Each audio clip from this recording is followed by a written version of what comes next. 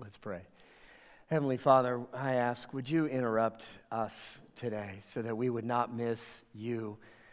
And so I pray, would you tune our hearts and our minds toward you and what you would have us hear, that it might transform the way we live so that many more people would come to know the name of Jesus, in whose name we pray.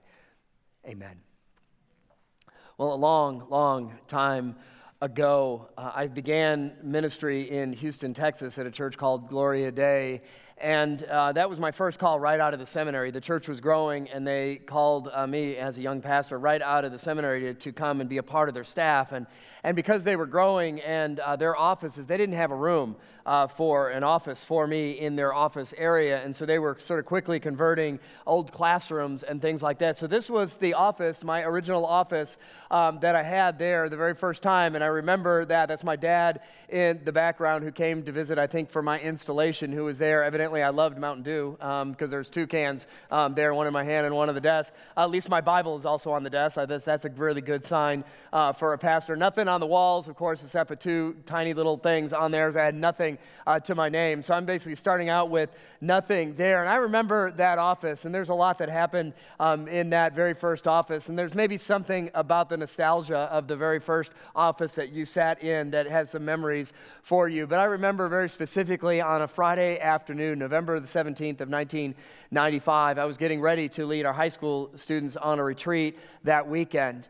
And I was in the office, and the phone rang, and I pick up, and it's the receptionist. She goes, "Oh, your mom is on line 3," or whatever it was. And I'm like, "Oh, well, wow, that's unusual." And this is way before cell phone days. I didn't have a cell phone, so you had to call on those old landline things. So I pick up and hit line 3. I'm like, "Hey, Mom, what's going on?" And she goes, "Hey, we lost your dad." And I don't know, maybe it was just the phrase or because of the shock of that, I didn't really understand. I said, "Mom, what happened?" And she goes, "We lost your father. He was walking in the mall with his friends, and he had a massive heart attack. There were paramedics right there. They tried to revive him. They got him right over to the hospital, and he never regained consciousness. John, he's gone."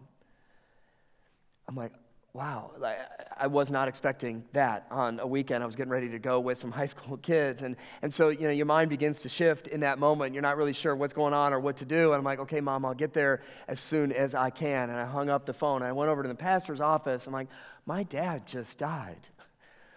And he's like, "Well, get home. That's what you need to do." And sometimes you need somebody just to give you some clarity in that moment. I'm like, I got a retreat this weekend. He's like, "John, don't worry about the retreat. I'll call your leaders. Just get a flight, get home, and get up there and love on your family." And so I made arrangements to fly up there and go. And frankly, that was the absolute right decision. And it was an easy decision to make. Just go and be with your family in that moment. And I can remember sitting in that office, and I almost feel the weightiness of that phone as I heard those other words. And maybe some of you have been on the receiving end of news like that unexpected interruption, and you maybe didn't really know how to react, and you didn't know what to do.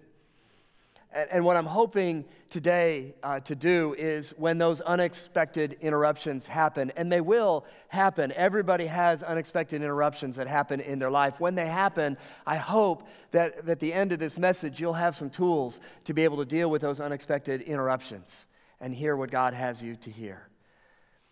And so what we want to do to sort of unpack this a little bit and learn some truths is take a look at the story that Carlin read for us just a moment ago, the story of Matthew's account of Jesus' birth. And it's written in chapter 1 of Matthew. And if you got a Bible, I invite you to open it up and look at it.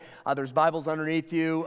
We have the outlines printed for you, so you got them there. You could open up the YouVersion Bible app. You could just look up here if you want to. We got plenty of ways to engage in God's Word this morning, however best you can do it. But take a look at verse 18. This is how the birth of Jesus the Messiah came about. His mother, Jesus' mother, Mary, was pledged to be married to Joseph, but before they came together, she was found to be pregnant through the Holy Spirit. Now, I find that phrasing just very, she was found. Well, who found her to be pregnant? Is this Joseph found her out to be pregnant when Mary said, "Oh, by the way, this angel came to me and said I'm pregnant," and so she was found out by Joseph? Was she now getting to the point where she was showing, and so you could physically see that she was pregnant? And we don't know exactly who found her out, but we know that she was found out by this. And I know this is sort of different in our world today, to sort of grab a hold of the weightiness of the situation, because we live, unfortunately, in a world today where children are born without mom and dad being married together. And some are like, well, that's really old-fashioned. And I'm like, well, there is a lot of benefit to doing things God's way. And we're not going to get into all of that, but just to know that this was a different time and a different place where this was a culture where honor was. And so this didn't happen. And so this was a scandal in this regard. And so I know it's hard for us to understand that in our world today, but if you could just for a moment try to grab a hold of what that must have felt like for Mary and what it must have felt like, especially today as we look at Joseph. Man, how that must have sat with him in that moment. What do you mean you're with the child? Well, no, this angel appeared to me. I don't want to hear about any angel. I'm not sure about all of this and the way this is going. And so we know what his reaction was after his interaction with Mary. Look at verse 19. Because Joseph, her husband, was faithful to the law. He followed God. He has a heart for God because he wanted to follow the law and yet not want to expose her to public disgrace. So there's still a side of him that has compassion and love and mercy for his wife. He had in mind to divorce her quietly. What I love about this story is this is a complete different reaction than what Elizabeth gave to Mary. Now we know from Luke's account of the birth of Jesus that Mary went to visit Elizabeth, one of her relatives. And she also was pregnant. She would later have John the Baptist. That was who was in her womb. And so Mary travels, and maybe she's tired of hearing the rumors, and maybe she's tired of the accusations and the looks that she's getting, and she needs to be around somebody that will support her and love her. And somewhere along her family line is this woman named Elizabeth, and she goes, I've been around Elizabeth. Elizabeth is a good woman. I can be around her and be honest with her. And so Luke records this. Take a look at what Luke says about the encounter. When Elizabeth heard Mary's greeting, so Mary shows up. Hey, are you here, Elizabeth? The baby leapt in her womb. That's John the Baptist in the womb of Elizabeth. And Elizabeth was filled with the Holy Spirit. And in a loud voice, she exclaimed, Blessed are you among women, and blessed is the child you will bear. Man, those are two totally different reactions to the same event. Blessed are the child you will bear, and I have in my mind to divorce you quietly. Same story, two totally different reactions to an unexpected interruption. And I realize for some, I realize not everybody who is listening to me is a follower of Jesus, and I get that. I'm so thankful you are here. I realize for some, like a virgin birth, really, we're still holding on. Yes, we believe in the virgin birth. That's what we teach and we confess. We believe God miraculously intervenes in time and space, and He has the ability to do that. And I love talking to people because that's often one that they'll bring up. Oh, you really, the virgin birth, I just can't get past the virgin birth. And I happen to be talking, and I saw this on a tweet the other day, and I thought this was just hilarious. A lady had said, the virgin birth, I can almost believe the virgin birth part of the Christmas story. But 3 wise men? Not really buying the 3 wise men kind of thing. I'm like, now that's funny. I can appreciate the humor in that. And so as you take a look at what the reaction was, it's so easy to just harp on, like, how could you, Joseph? I mean, didn't you know? No, he didn't know. And so if you're Joseph in that reaction, how would you feel? And what would you say? And what would you do? Now, maybe I have a soft spot in my heart for Joseph because maybe I'm a guy and I stick up for Joseph, and maybe that's part of it. Maybe it's because I got a chance to play Joseph, and maybe that's why I've got a soft spot in my heart for Joseph. I got a chance to ride on the Rose Bowl parade float a number of years ago, and that was an incredible experience. We got a picture of the float that I actually was on. There it is. It won the Princess Trophy that year. So you see the huge Bible there and the ark, and we got that. You can see Jesus there in the middle with the white robe and the long black hair. And you see Elizabeth, she's back there in the left. That's sort of the manger scene back there in the back, and you see her, but you can't really see me at all because that's what they do with Joseph. I guess they don't give him the side of the camera where the cameras are, and so nobody ever saw him. I was sort of disappointed, right? I watched it when I got home. I'm like, I don't even get a picture of me on there in the whole Rose Bowl. And then somebody sent me this on HD TV. They said they also had coverage of that, and you can see me. There I am over on the right. That's me, Joseph with Mary. And Joseph, it's a hard gig playing Joseph, just to be honest. And we had to get there like early, like 4 a.m. in the morning, get dressed. You're all in costume. You get to your float, and you're there, and you just wait until the parade starts. And because you're in costume, I mean, Jesus was there, and people are walking by, oh, it's Jesus, and can I get a picture with Jesus? Oh, of course. And so he's, living it up and having pictures with Jesus. And then I'm standing next to Mary, and people are like, oh, look it's Mary and Joseph. I'm like, oh, cool, they recognize me. That's awesome. And so they come up like, oh, can we get a picture with you? And like, absolutely. And they're like, here, Joseph, will you take a picture of me and Mary? Yes, I will.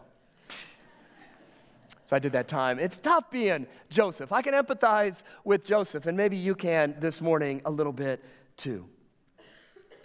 But here's, I think, the first thing that I want us to grab a hold of today, because Joseph almost did the wrong thing for the right reason.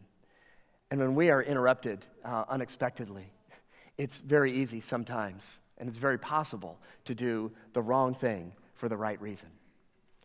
I mean, he had a great plan in his mind. I can follow the law, and I can do what the law requires, which is divorce her, because that child is not mine. And yet I can show mercy by doing it quietly so that she isn't disgraced and that she isn't potentially stoned to death.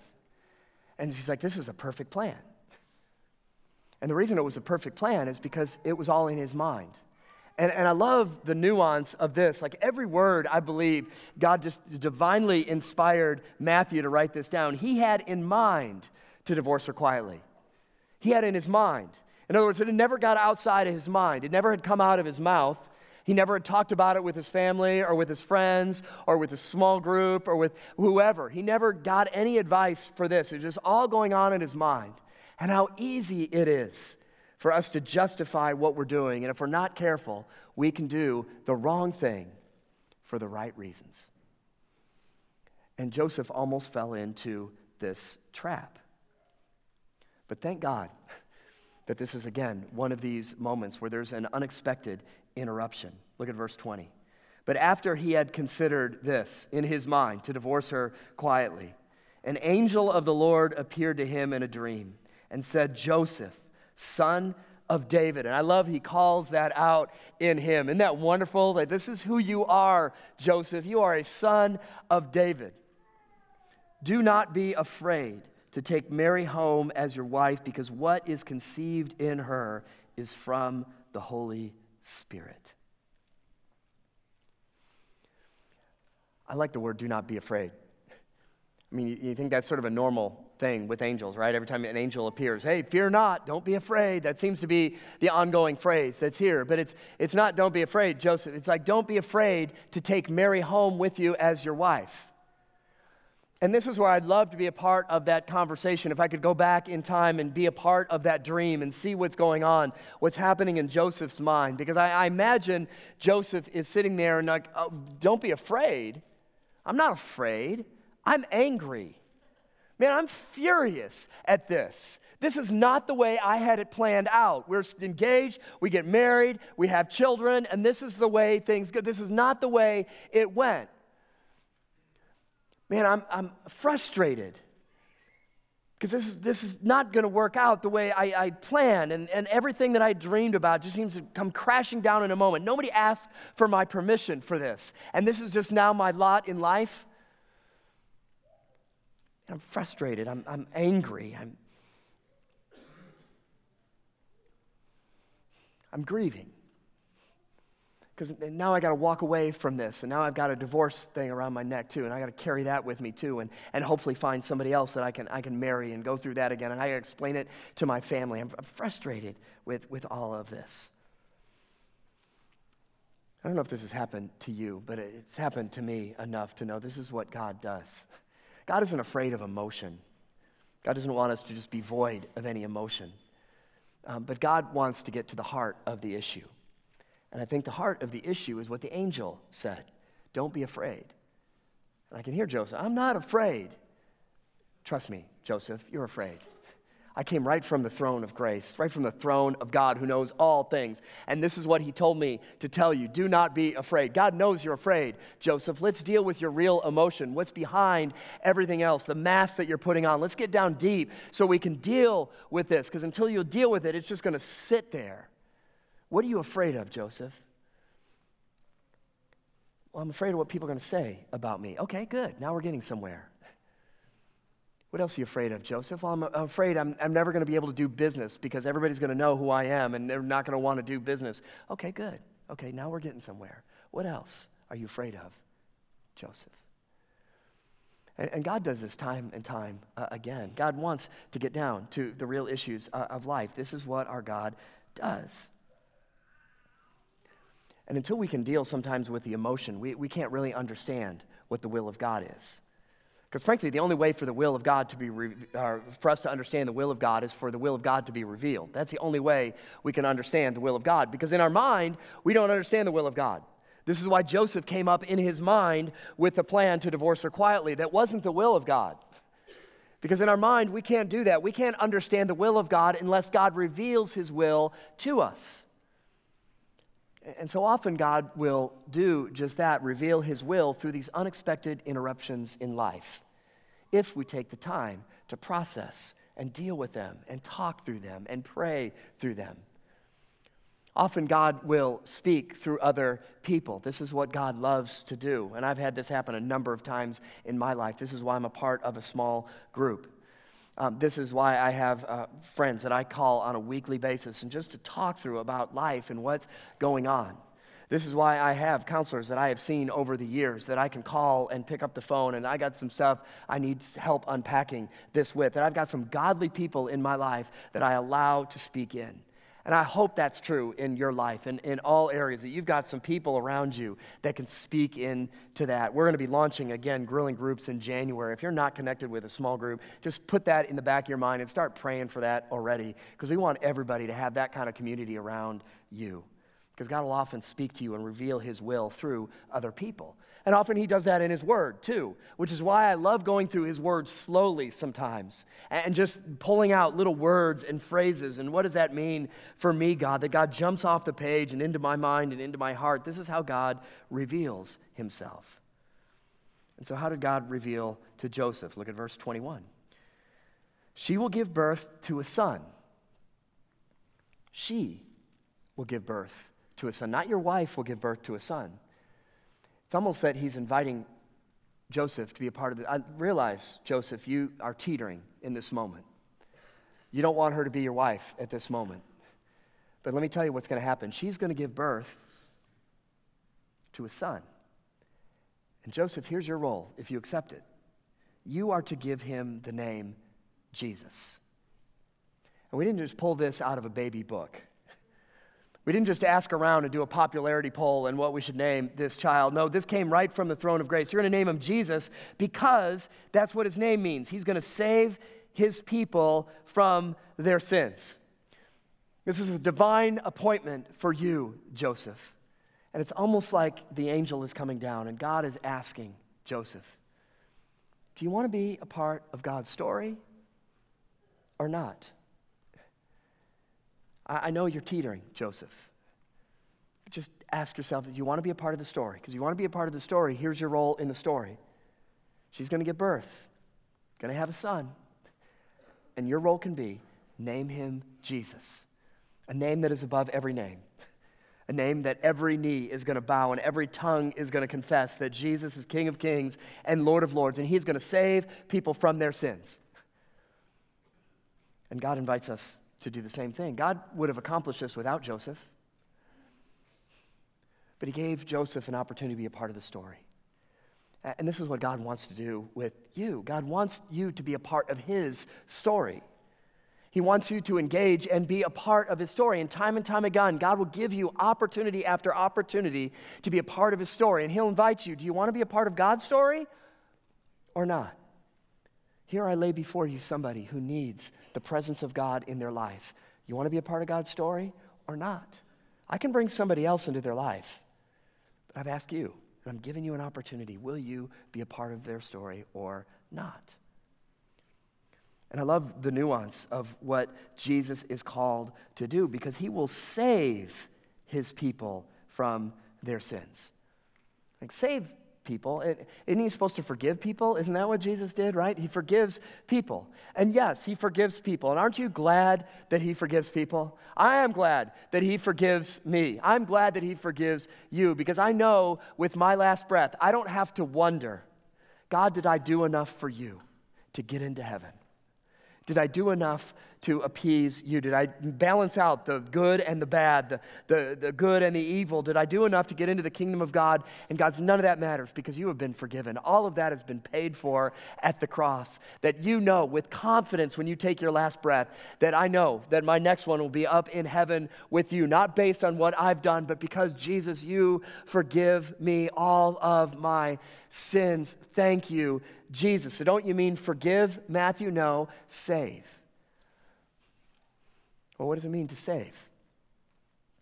What this means is God comes and intersects our lives, and often will give us an unexpected interruption to call us out of our mess, call us out of the chaos of our life, and call us out of that and save us.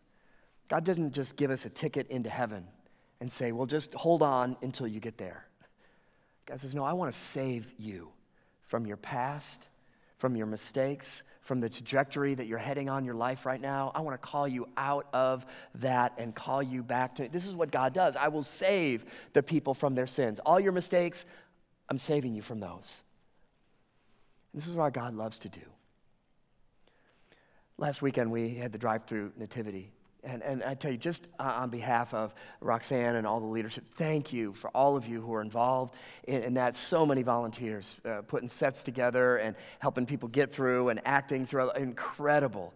And so to think about, we had 1,640 people that went through our drive-through nativity. That, to me, is incredible. That's 448 cars. But more importantly to me was seeing that 168 prayer requests were written on those cards. 168 people took the time to write down things that we could be praying for as a body for them. 36 people put a little check mark in the box. I'd love to be contacted and learn a little bit more about St. John.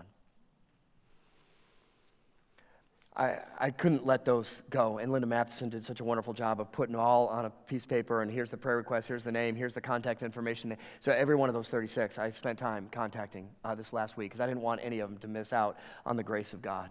And I can't tell you about some of the personal conversations, but I'll give you sort of the theme of the ones that I had an opportunity to talk to, voice to voice, and some email responses back and forth.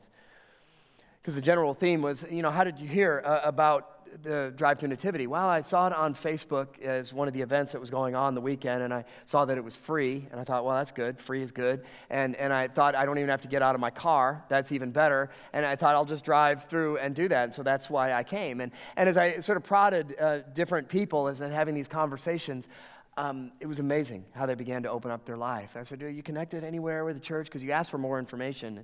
No, I'm really not involved much in church at all. I said, so why did you go through a drive-thru? Well, I don't know. There was something that I just felt like I should go. I said, do you suppose that God just intervened in your life for a moment, gave you just that unexpected interruption to say, why don't you just drive through? Because what is it that compelled you to write down your phone number or your email address and give it to me, and then check a little box that says, I'd like more information? I said, I know that God wanted you to know that he loves you, and he's got a plan for you, and that you're not beyond redemption. And I had some incredible conversations with some people about how they feel like a million miles away from God.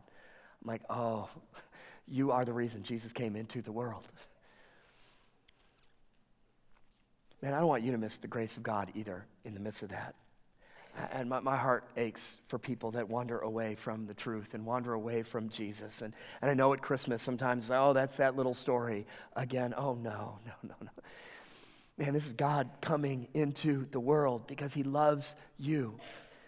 And he came into the world to die for you because he loves you. He came to rise again that you would know that your sins have been paid for and forgiven, and that God will save you and he'll set your life on a new path. There's nothing more than God loves to do than to redeem things that the world thinks are unredeemable, that there's no purpose and there's no plan, and God can set you on a different trajectory for your life.